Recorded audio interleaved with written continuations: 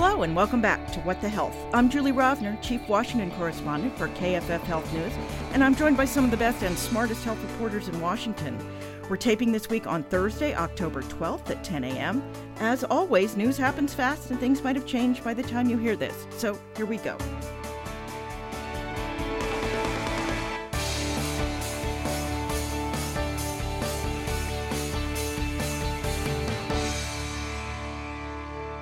We are joined today via video conference by Victoria Knight of Axios. Good morning. Sarah Carlin Smith of The Pink Sheet. Hi, everybody. And Lauren Weber of The Washington Post. Hello, hello. Later in this episode, we'll have my interview with Dr. author Samuel Shem, who wrote House of God, the seminal novel about medical training back in the 1970s, and who has a new take on what ails our healthcare system. But first, the news. So we've been off for a week, so KFF could have an all-staff retreat in California, which was lovely, by the way. And against all odds, it's October 12th, and the federal government is not shut down. Although the continuing resolution that squeaked through Congress at the very last minute on September 30th expires November 17th, so we could be going through all of this again next month. Meanwhile, conservative Republicans who were angry that House Speaker Kevin McCarthy agreed to keep the government open ousted him from his job, the first time ever a speaker has been kicked out mid-Congress, and things are, to put it mildly, in disarray. But I want to go back to that 6-week continuing resolution. It does just continue appropriations, but it also had some important, if temporary, authorizing provisions, like for community health centers, right, Victoria? Yeah, that's right. There were a few provisions that were just kind of kept it going as it was, funded at the same level. That was community health centers. And there were a few for the Pandemic All-Hazard Preparedness Act. But then there were also some things that were not renewed in PAPA. And then also the PEPFAR program, which figured we might talk about a little bit, which is the program that funds programs in other countries to help with HIV/AIDS treatment and research. And it's been a long-standing bipartisan program, and it has come up against some obstacles this Congress. Just to remind people who don't follow this as closely as we do, the appropriations are what actually keep the lights on. Those are the spending bills that Congress has to pass or either in permanent or temporary fashion at the beginning of the fiscal year, October 1st, or things shut down. Things like PEPFAR and community health centers continue to get funded, but their official authorizations expired at the end of the fiscal year. And while the community health centers were kept going, PEPFAR has not. And of course, the House, which is, as we speak, still leaderless, can't really do anything. But are there at least negotiations going on? I know PEPFAR really is a bipartisan program, as you say, and there is some effort to keep it going because some people frankly say it's embarrassing for the United States to look like it is reneging on this, even though it's technically not. Well, and it was originally started under a Republican president, George W. Bush, and it has always been reauthorized for 5-year intervals. That's never not happened. You know, I've talked to members of Congress about this. In the House, they only want to reauthorize it for 1 year, and they've been very open about that's because they want a new Republican president to come in and kind of further restrict where funding is going to really, in their mind, ensure it's not going to abortion funding, even though there's really no evidence that funding from PEPFAR goes to NGOs that fund abortions or anything like that.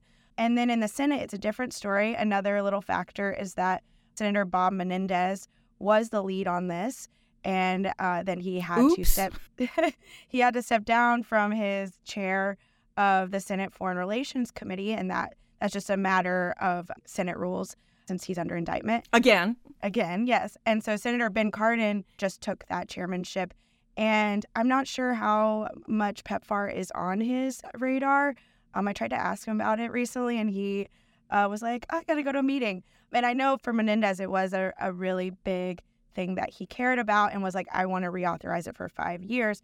So as far as I can tell, it's kind of a standstill between the House and the Senate, and to be determined. But maybe at the end of the year, if we get a big bill, something will be put in there. Maybe they'll negotiate it to 3 years. I've heard something about that. But again, this will be the first time it has been reauthorized for 5 years, and that would send a signal to other countries that maybe the U.S. is not as devoted to treating HIV/AIDS and helping programs in other countries. Yeah, obviously, with everything else going on in the world, it's not the biggest deal, but there are still a lot of people who are very concerned about it. The other, at least somewhat surprising thing that happened on October 1st, the beginning of the fiscal year, is that all of the drug makers responsible for the 10 drugs that Medicare has selected for the first round of price negotiation have agreed to negotiate, at least for now. That's likely because the first round of the first of several lawsuits in federal court seeking to block the program found in favor of the government. In other words, the program did not get blocked by the courts. But Sarah, this fight is a long way from over, right? Yeah, there's a number of lawsuits. I think we might be up to 8 now, but don't hold me to that exact figure. Excel spreadsheets. Yeah. Even this lawsuit, the initial blow, I think, was pretty big for the drug industry here because we have a Trump-appointed judge who made a pretty clear preliminary decision that he doesn't think the drug industry can make its constitutionality challenges, that this law is not constitutional, and which I think is a pretty big deal because most of the initial lawsuits revolved around constitutional challenges. And then there are other issues in the first particular case around like whether it's even the people who are suing have standing or it's ripe for a lawsuit now, whether because anybody's actually been harmed at this point. But yeah, all the companies have entered into agreements with Medicare to negotiate now. A lot of them have said, well, we're doing this, but basically because we have no other choice, we have to. We're doing it in protest. We're still continuing our lawsuits. So you can kind of expect 2 parallel tracks to be going on right now, mostly behind the scenes. This pretty much going to take a whole year for Medicare and the companies to get to the place where we'll then see a public negotiated price next fall. Next September, and these lawsuits to proceed. Again, just I think the constitutionality issue got a really big blow. There are some other lawsuits that I think could be more interesting that are arguing more about decisions Medicare made. So more about APA, Procedures Act cases, which are a little bit different and I think might have a little bit more chance of getting the drug industry some wins. The APA is the Administrative Procedures Act, and basically saying that, that Medicare didn't follow all of the appropriate rules in how it devised and rolled out the program. Right. And I think as opposed to the big lawsuits that said, you can't force us to do this, which not a lawyer, but every other health provider says goes under if you want to play in Medicare, you have to take our price. So it's hard to see where the drug companies are going to have something completely different. But that's just me. You never know. Right. And this Trump-appointed judge, I keep emphasizing that because they picked the Fifth Circuit. They looked for a friendly judge, and they couldn't get the win there. And he said, Medicare is a voluntary program. The government is not forcing you to participate in Medicare. If you don't like this, you can leave. And so, I think this is a pretty symbolic loss for the industry in some of these arguments they're going to make. That said, these APA cases, you could maybe see them getting kind of more like tweaks around the edges to shift the program in ways that favor it. But we know how the way litigation works in this country. It's going to be this long slog to figure out how that shakes out as the program is potentially, again, on the other side getting worked out and maybe implemented. We will see. All right. Well, elsewhere in disarray, if this was the summer of strikes in Hollywood, it's shaping up as the autumn of strikes by health workers. Last week, 75,000 workers at Kaiser Permanente, no relation, just to remind listeners, in several states walked out for 3 days. Workers at several other hospitals in and around Los Angeles walked out, and we're seeing pharmacists taking work actions at both of the big chains, CVS and Walgreens. All of these walkouts have basically the same thing in common. Striking workers say that the shortage of personnel is endangering patients as those who are left at work face impossible workloads.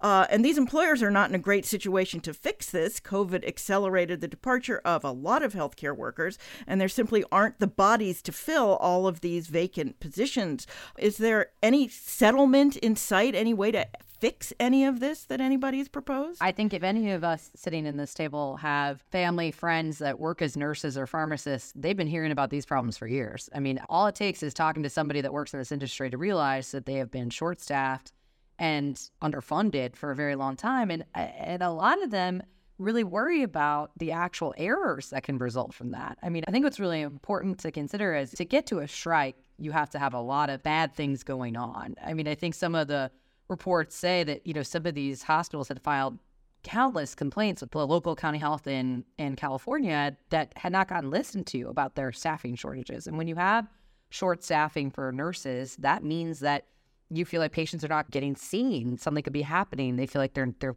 putting these people in jeopardy. So I don't really think there's going to be a lot of end to this in sight. I think kind of once you kick off these strikes like this, it's a bit of a chain effect. I mean, we saw CVS pharmacy employees at a strike, and then Walgreens employees have started doing that. And frankly, the CVS one was pretty successful. The CVS CEO went out there and said, look, we hear your conditions. We'll work on cutting down hours and we'll try and accommodate you. So I think we're going to be in for a lot more of these in the months to come. Yeah, I mean, it's one thing if workers, there aren't enough, checkers at the grocery store and you have to stand in line for longer. But it's quite another thing when you have a nurse in an intensive care unit trying to keep track of 6 patients instead of 3, or a pharmacist trying to keep track of basically everything that's going on with no help. And that's what we're seeing around the country with these, shortages of trained healthcare workers. And in California, there's another complication because they actually have laws about patient-nurse ratios in hospitals, and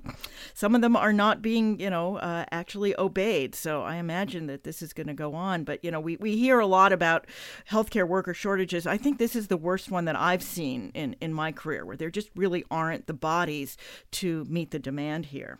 Well, speaking of things that also aren't going swimmingly, that seems to be our theme this week, there's a lot of early demand for the new COVID vaccine that was approved in September, and apparently not a lot of supply. Also, as we just discussed, a lot of the responsibility for the vaccine is being pushed to pharmacies, whose already overstretched staff simply don't have the bandwidth to deliver vaccines in addition to all the drugs that they're asked to be counting out and prescribing. Sarah, shouldn't the system have been more ready for this? It's not like we didn't know pretty much exactly when this vaccine was going to become available. They'd been saying mid-September for the last 5 months. Right. Yeah. I mean, there's definitely been a lot of criticism, particularly on the health insurance side, with codes and things not being set up to put it in. It's less clear exactly what has gone wrong in the supply chain issue, where there are reports of wholesalers not being able to get supply to the pharmacies to even have enough shots. Lots of people are reporting, they have appointments, they get there, they show up, the pharmacist is out. One thing I've been wondering is just there's been kind of low uptake of boosters in the U.S. And so if it's been harder for them to predict how much supply they want to have, it's a bit different when the government is no longer sort of funding those shots. Pharmacies, doctors' offices have been concerned, what if they buy more than they end up using? Are they out money? I know in some cases, some of the companies have made some concessions and said we will take back unused product and so forth, because there's just different financial considerations that I think are impacting how much supply is on hand at different times right now. So, and of course, it's even worse for kids, right? Because kids can't go generally to the pharmacies to get their vaccines. Right. So most of the country, to get a vaccine by a pharmacist, you have to be at least 3. It varies a little bit by state and so forth. And a lot of pediatricians' offices don't have these shots. One of the reasons it seems to be is that, again, these wholesalers who kind of ship the supply around the country have prioritized adult vaccinations.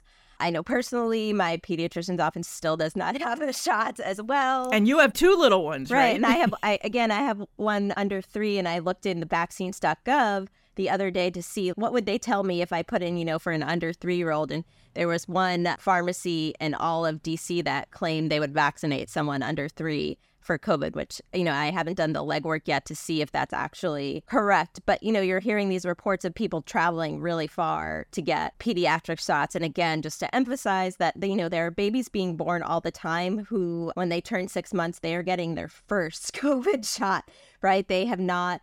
hopefully they haven't had COVID. You want them protected before they get exposed. So that's a really crucial gap in the health system that I think people don't appreciate, because a lot of people are just thinking now, well, everybody's had COVID or had 2 or 3 shots. And this is a particularly vulnerable population that's having trouble finding vaccines right now. And yet, considering it's very early in the respiratory disease season, there seems to be a lot of COVID going around right now, which I suspect is why there's such a demand, at least among, the people who are most concerned about getting the vaccine, for getting the vaccine. It feels like it did at the beginning, when it's like suddenly there's this big rush of people at the beginning who want it. And, eventually there'll probably be more vaccine than is needed. But for right now, I'm seeing lots and lots and lots of stories and anecdotes and everything about people, as you say, making appointments, showing showing up and having the pharmacy saying, oops, we didn't get our supply.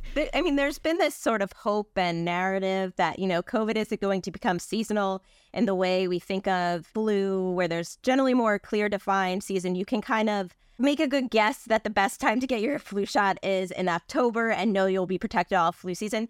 As much as we hope that's the case with COVID and eventually becomes the case, that's really not true now. We've still had, again, they're relative maybe compared to some other surges, but we've had surges pretty much every summer. So it's been really difficult, and a lot of parents, I think, wanted to get their kids vaccinated before they went back into school and classrooms. And if you have little kids, you just know it becomes a big germ bath and everybody gets sick. And parents wanted to get themselves vaccinated before their kids went back to school and brought home those germs. Right. So the timing of it, again, hasn't been great for that regard. But I think it is just this kind of difficulty with COVID in that we haven't had that same predictability of when you might get it during the year. So it is a lot harder to protect yourself. We'll see how that sorts itself out. Keeping with our continuing theme of things that are not going great, let's talk about the Medicaid unwinding. Our podcast colleague Amy Goldstein has a troubling story in the Washington Post about how people whose Medicaid coverage is being canceled, but who are eligible for subsidized plans under the Affordable Care Act, are, in fact, having trouble making that transition. Sometimes people are falling through the cracks because states don't have enough information to know what they are eligible for, or they don't have the staff to process the transitions. And sometimes in states like California, people fail to follow up even when they are given all the information they need. Is this just the inevitable fallout of trying to redetermine the complicated eligibility rules for more than 90 million Americans in a single year? Or could something more have been done? I mean, how many times did I hear them say, it's okay if you get dropped from Medicaid, we're going to get you onto your Affordable Care Act plan that's fully subsidized, and that doesn't seem to be happening in every state. I mean, it seemed like from Amy's reporting that there are some states that have kind of connected their Medicaid systems and their exchange signups really closely, and those are going better. But California, yeah. Right. Yeah, she mentioned the Medi-Cal system, but then even these states that she kind of calls out as the success stories still have fairly low transition rates. And it's just one of the many examples of our country of having such like separate systems and very different bureaucratic processes for sign up that really hurt people. And as we've seen with this Medicaid process, a lot of it is just about these, sort of paperwork, if you will, call them burdens that really get people to lose their health insurance and not be covered. So that's I taped a podcast earlier this week aimed at young adults, teaching them how to quote unquote adult, talking about health insurance and open enrollment and how to get signed up. And, after the Affordable Care Act, there are so many more protections than there were before. And yet it is still unbelievably complicated to try to explain to somebody, who's facing this for the first time. There are just so many possibilities and so many ways. There's lots of ways to get health insurance, and there's even more ways to fall through the cracks and not get health insurance. And it seems that sort of the more we try to put Band-Aids on the system, the more confusing it gets to everybody. Maybe I've been doing this for too long. All right. Well, finally, this week, also in not great news, the Washington Post has published a giant project on declining life expectancy in the United States. And it turns out the problem is a lot more complicated than just COVID and drug overdoses. Those are the things we've been hearing about for a while, although those are indeed a piece of it. Lauren, you were part of the team that put this project together. Tell us the real reasons why Americans aren't living as long as they used to and aren't living as long as people in other countries. Our team found that income had a big part to do with that. The poorest counties in the U.S. compared to the richest counties in the U.S. are doing 6 times worse than they were 40 some years ago when it comes to life expectancy. The income gap has increased, obviously, but not nearly as much as the life expectancy gap has increased. And I think that says something about the U.S. And in general, I mean, as you mentioned, a lot of people consider opioids, deaths of despair to be what's killing Americans across the country, but they're really overlooking chronic illness. And my reporting with Dan Diamond and Dan Keating and I, we looked at how the politics also play into life expectancy. And what we found is that public health initiatives and public health laws like tobacco laws for tobacco taxes, seatbelt laws, and investing in public health does have a direct correlation to longevity of life. And so state politics and state policies and lawmaker decisions can shave years off of Americans' lives. And what we found in our reporting and our analysis is that that was happening in red states, particularly those in the South and the Midwest. What we did is we compared 3 counties that ring Lake Erie, Asheville, Ohio, Erie County, Pennsylvania, and Chautauqua, New York. And these 3 counties, they're all pretty down on their luck. Industrially, the jobs have gone. None of these counties is a success story in health, but they're all across state lines. And it's just very vivid to see how the different tobacco taxes, seatbelt laws have resulted in totally different outcomes when it comes to life expectancy. And you could see even reflected in these counties, the COVID death rates tracked the state investments in public health and the state infrastructure in public health. And so, something that our series looks to do is kind of explain why a state like Ohio has the same life expectancy as Slovakia. 1 in 5 Ohioans won't make it to 65. That's a pretty wild stat. And so I think a lot of people in this country don't realize that life expectancy, some of these preventable diseases are preventable. Yeah, I mean, I was really taken by the comparison of tobacco taxes, where the tobacco taxes were the lowest, which I guess was Ohio. The rate of smoking and, surprise, smoking-related diseases was much higher, and therefore life expectancy was much lower. I noticed that the Washington Post had yet another story this week, not quite the same, but how Great Britain and some other countries in Europe are trying to effectively ban smoking, not by banning it outright, which will just make it, a black market, but by doing it year by year so that the current cohort of people who smoke will be able to continue. But as younger people get older, it will become illegal until eventually, when everybody dies off, their smoking will be basically banned in Great Britain. Somehow I can't see that ever happening here, but it's certainly a public health initiative that's pretty bold. It's pretty bold. It would not happen here. I mean, look, one of the legislators that we talked to in Ohio who had stopped a lot of the tobacco taxes, Bill Seitz, House Floor Majority Leader for Ohio, he smoked for 50 years before he quit this summer, actually, because he got kidney cancer and lost a kidney. So he stopped smoking. But what he said to us when we asked him how he felt about having blocked all these tobacco taxes and if he planned to keep doing that, he said, well, just because I quit smoking doesn't mean I'm going to become a smoke Nazi now. People, have the liberty and the right to smoke. And I mean, a lot of what our reporting came down to is this concept of personal freedom and liberty versus public health, looking at the community as a whole. And it was really fascinating to kind of dig into some of the interesting dynamics in Ohio, especially because Governor DeWine, who is a Republican, has been more bold on public health and has tried to push the legislature to consider more of these initiatives, in part because he has a personal story. His daughter died over 30 years ago in a car accident. And so he's been very aggressive in especially car safety, but really in a lot of public health initiatives, because as he told us, that kind of death clarifies things for you when it comes to tipping the scales for people's loved ones. So, we'll see that dynamic play out across the U.S., but it is fascinating to examine how tobacco is very much with us. I mean, 20% of Ohioans smoke. I mean, this is not, I think a lot of people consider opioids and these things to still be the new thing to focus on, but tobacco cessation is still very much a fight happening across the country. And it's interesting to me that it's not just, the shorthand is red versus blue, but it's not really just red versus blue, because as you point out, Governor DeWine's a Republican, fairly conservative Republican. Before him, Governor Kasich, also fairly conservative, or used to be considered a fairly conservative Republican. I mean, it's really about sort of being pro-public health or anti-public health. It gets us back to PEPFAR, right, Victoria? In the early 2000s, Republicans were very pro-public health. Newt Gingrich led the charge to double the funding at the National Institutes of Health.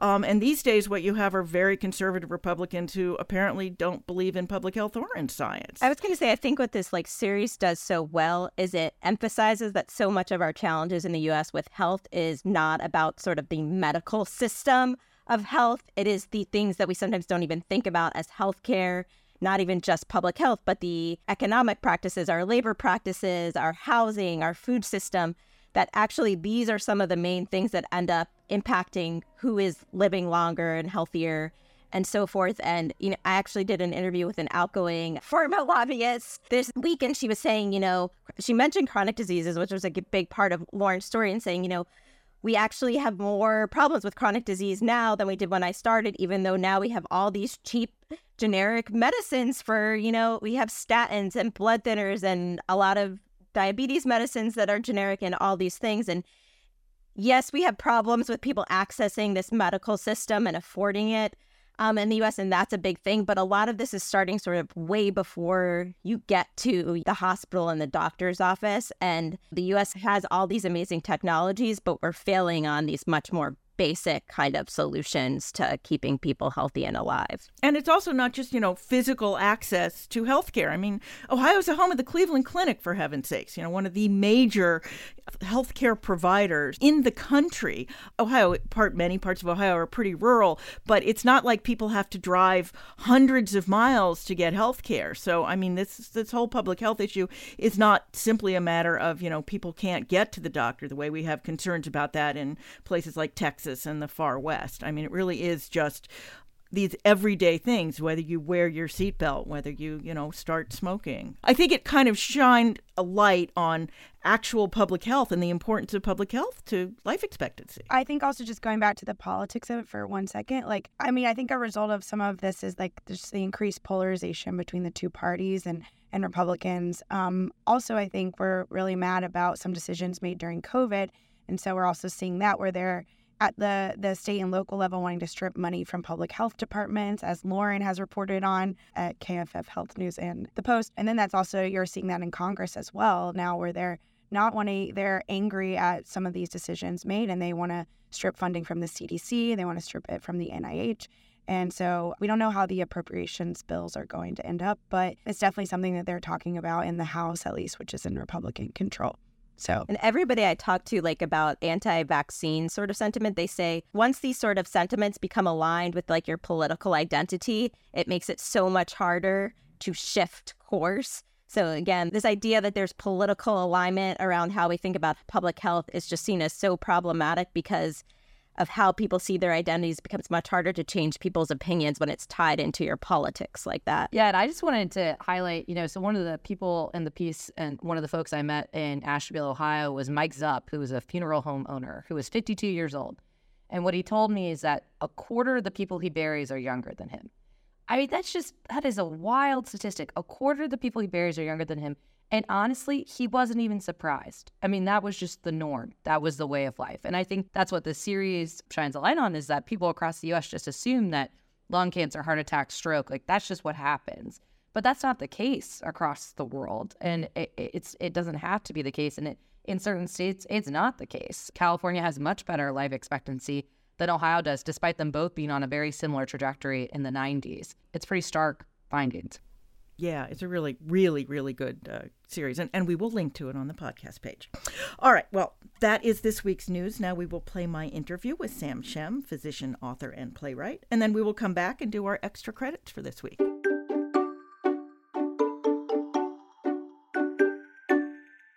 I am honored to welcome to the podcast Samuel Shem, not his real name, by the way. Dr. Shem shook up the world of medical training back in 1978 when he wrote a groundbreaking novel about his first year as a medical resident called House of God. It was funny and sad and painted an altogether not very pretty picture of medical training in Boston at some of the nation's most esteemed hospitals and medical schools. He has spent most of the past 5 decades crusading, if I can use that verb, to, quote, put the human back in healthcare. Fun fact, my mom interviewed him for the Washington Post in 1985. Now Shem has a new novel called Our Hospital. It paints a funny and sad picture of the state of medical practice and the state of the American patient in the era of COVID. It's actually the 4th and final volume of his irreverent evaluation of the U.S. healthcare system. I spoke to Dr. Shem from his home office in upstate New York and started by asking him why he wanted to write a novel about COVID. I don't know how much longer I'm going to be able to write, and nobody does really. And what I did is I said, someone has to write about what's going on in a hospital. And we have to now talk about nurses. I haven't put them at the forefront until now because they have done so incredibly much. And so I'm taking all the other books, the House of God books and others, and I'm bringing them all together like a family. And I don't have a big family, so I'm absolutely doing this with care and vehemence and also a lot of skill in 50 years. So go read it. I sort of approach this with trepidation because who wants to read a novel about COVID?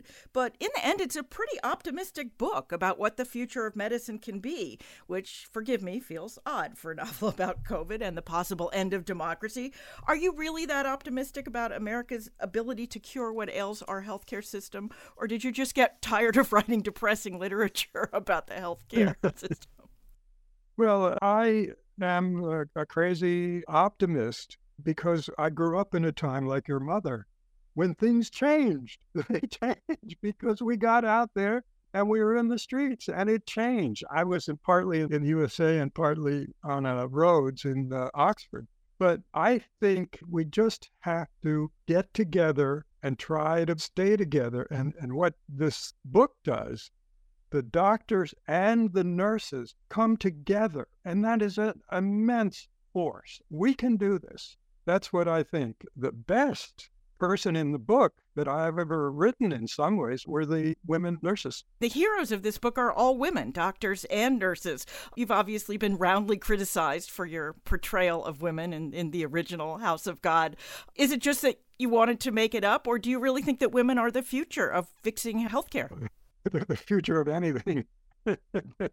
My wife, Janet Suri, and I, we worked a long time ago on male-female relationships, and women are a beacon of what men could do in medicine. You got to have some kind of group that can get what we need. You've watched the evolution of medical practice in America for half a century now, the amazing advances and depressing depersonalization and corporatization.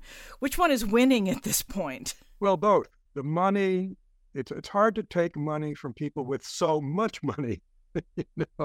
It's crazy. It's insane, and there are other models, in Australia and all that stuff. What's happening, unfortunately, is that doctors are running. They're saying, I don't want to do this anymore. And sooner or later, with some giant people talking about it, doctors and nurses, it can't go on. It really can't go on. And some of the things that I'm hearing, doctors are saying, well, in 2 years, I'm gone. I can't do this anymore. But we can't do it alone. I can't say it so more and more. I mean, I know a lot about this in various different jobs I've had.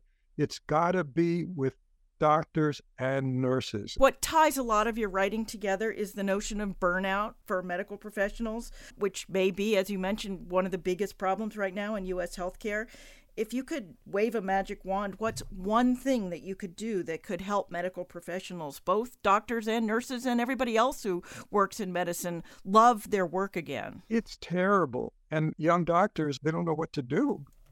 I mean, do you worry that people won't want to go into medicine because it's now viewed as doctors particularly don't have the community esteem that they used to?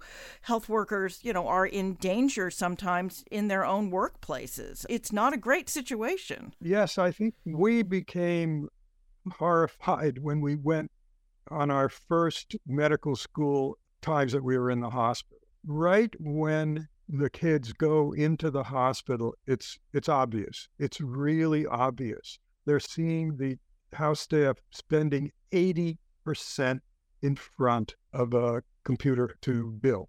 So they can't help but do it. The problem is you've spent so much money and so much time. What the hell should I do? But there are people who are really paying attention to this. I don't really do it in person too much, but in everything I say these kinds of things. So I think it might help. You've now influenced several generations of medical practitioners. Is there a single lesson that you hope you have imparted on all of them? Yes. This is what I start my addresses with. I call it staying human in medicine. The danger of isolation and the healing power of good connection. It's not you, it's the connection that goes after each of them. What's good connection? Mutual connection. If it's not mutual, it's not that good. So if you let me, maybe I could read the very end. Is that all right? Yes, please. I'm with you totally. Almost everyone in medicine is hurting. Doctors, nurses, and all the others working in the money-driven hell realms of American care. We're all suffering terribly. COVID has lit its all up for all to see. The risks to our bodies, minds, and spirits are profound. Killing ourselves, acting normal, the poor and people of color dying in droves. He paused, scanning the trees for the fat man. Nothing, he went on. We do miracles every day, we doctors, but we haven't been able to get a place to work in, body and spirit. 1 in 5 healthcare workers have quit.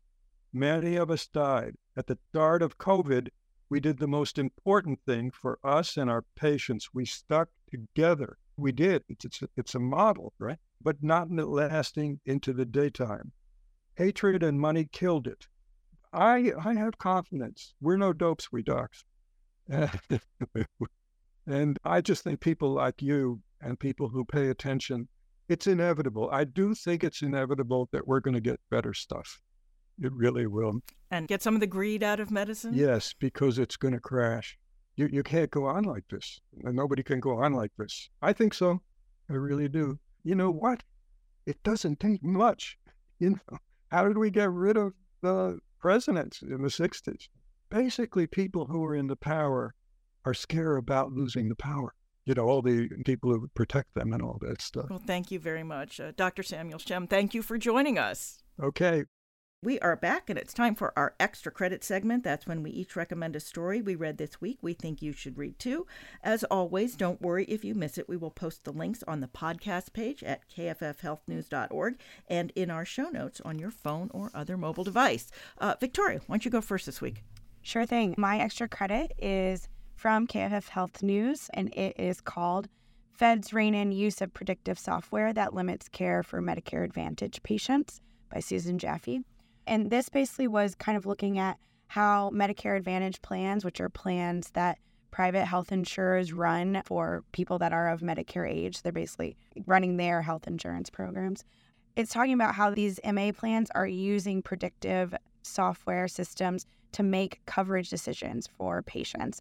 And so they're kind of looking at other patients that may have similar illnesses and what their treatments were and how long it took to treat them. And then based on that, deciding when they should cut off coverage for patients. And so that doesn't always work very well, does it? No, it does not. And the story chronicles how this has happened to several patients who are not ready to finish having whatever their treatment illness. The person profile in the story still couldn't walk well. She had a colostomy bag and they were going to cut off her coverage. And so she had to keep paying for it, almost $10,000, just because this software said, oh, you should be done by now based on other people's cases. But there is some good news in that there is a Biden administration regulation that will be put into effect in January. And that's going to kind of do a better job of making sure these plans take the individual patient's circumstances into account when making these coverage decisions. But we'll see how that actually plays out. It takes effect in January. So really good story. Yes, it's a very good story. Yes. Sarah. I looked at a Wall Street Journal story, Children Are Dying in Ill-Prepared Emergency Rooms Across America by Liz Elsley White and Melanie Evans. And it's a piece that talks about how so many hospitals are not properly equipped to treat pediatric patients when they go to the ER. And it's sort of a failure of sort of regulations, standards, and so forth. And they really document how this has been a long-known problem going back 20 plus years, and things have not changed. And so this may mean that you might not, even if you have a hospital near you, you might not have a hospital that really can successfully save your child's life. And that is because children are not little adults. There's different, you really have to be trained to know how to deal with them in emergencies, and also even just have the equipment, the specialized sized equipment and so forth to deal with them in emergencies. And it's a really sad story. It gets into, some of the economic reasons why these hospitals are not prepared. But, again, it gives you a sense of a connection to Lauren's piece and the post-big piece, which is that we have a lot of tools and technology we've developed in this country, but if it's not available to the people when and where they need it, lives don't get saved. This piece really shook me because I assume that, kids are the ones who seem to end up in the emergency room most often. They're the ones who have accidents and fall off their bikes and get sick in the middle of the night and all those other things. And, yet so many emergency rooms are not prepared for them. Anyway, Lauren. So I picked a piece that is particularly alarming if you know anyone that has a CPAP machine, but it's titled "Philips Kept Complaints About Dangerous Breathing Machine Secret While Company Profits Soared." And it's a collaboration between ProPublica, the Pittsburgh Post-Gazette, and Northwestern, and I believe a Netherlands paper as well. But it's a very disturbing investigation about how Philips had been getting a ton of complaints that when they rejiggered some of their breathing machines, the foam was disintegrating. And chunks of the black material was then getting into, people who were using the breathing machine's lungs. And from the court cases, it appears causing them potential cancers and adverse health effects. And the FDA, I guess, from reading the piece, requires that companies report complaints. But according to this, the Philips did not tell the FDA about all these complaints. So it's a really alarming story because you're like, how many other companies are not telling anyone about the complaints they're receiving? And just really well done investigation. It appears to be based on court documents. So hats off to them. But very disturbing, again, if you have anyone that has a CPAP or breathing machine they need to sleep, which is vital for everyone. And if you have an understanding of how those work, you are hooked up to it. So you are forced to breathe through it. So it really disturbing that could be causing you adverse health effects down the road. Yeah, this is obviously not the first story we've seen on this, but it's certainly one of the most detailed stories that we have seen about this. Well, my story this week is from The Atlantic by Ron Brownstein, and it's called "Virginia Could Determine the Future of the GOP's Abortion Policy." And I think he's right. Virginia votes in odd-numbered years, remember. And while Republican Governor Glenn Youngkin isn't on the ballot next month, the entire state legislature, which has kind of teetered between Republican and Democratic control over the past several elections, is facing the voters.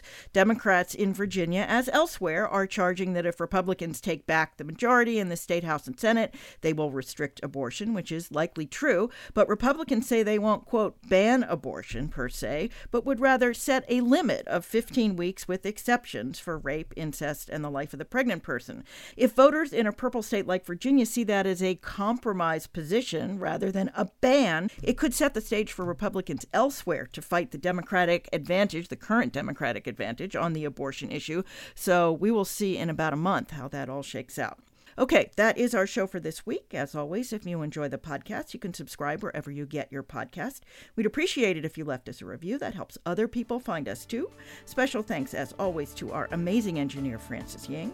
Also, as always, you can email us your comments or questions. We're at whatthehealth, all one word, at kff.org.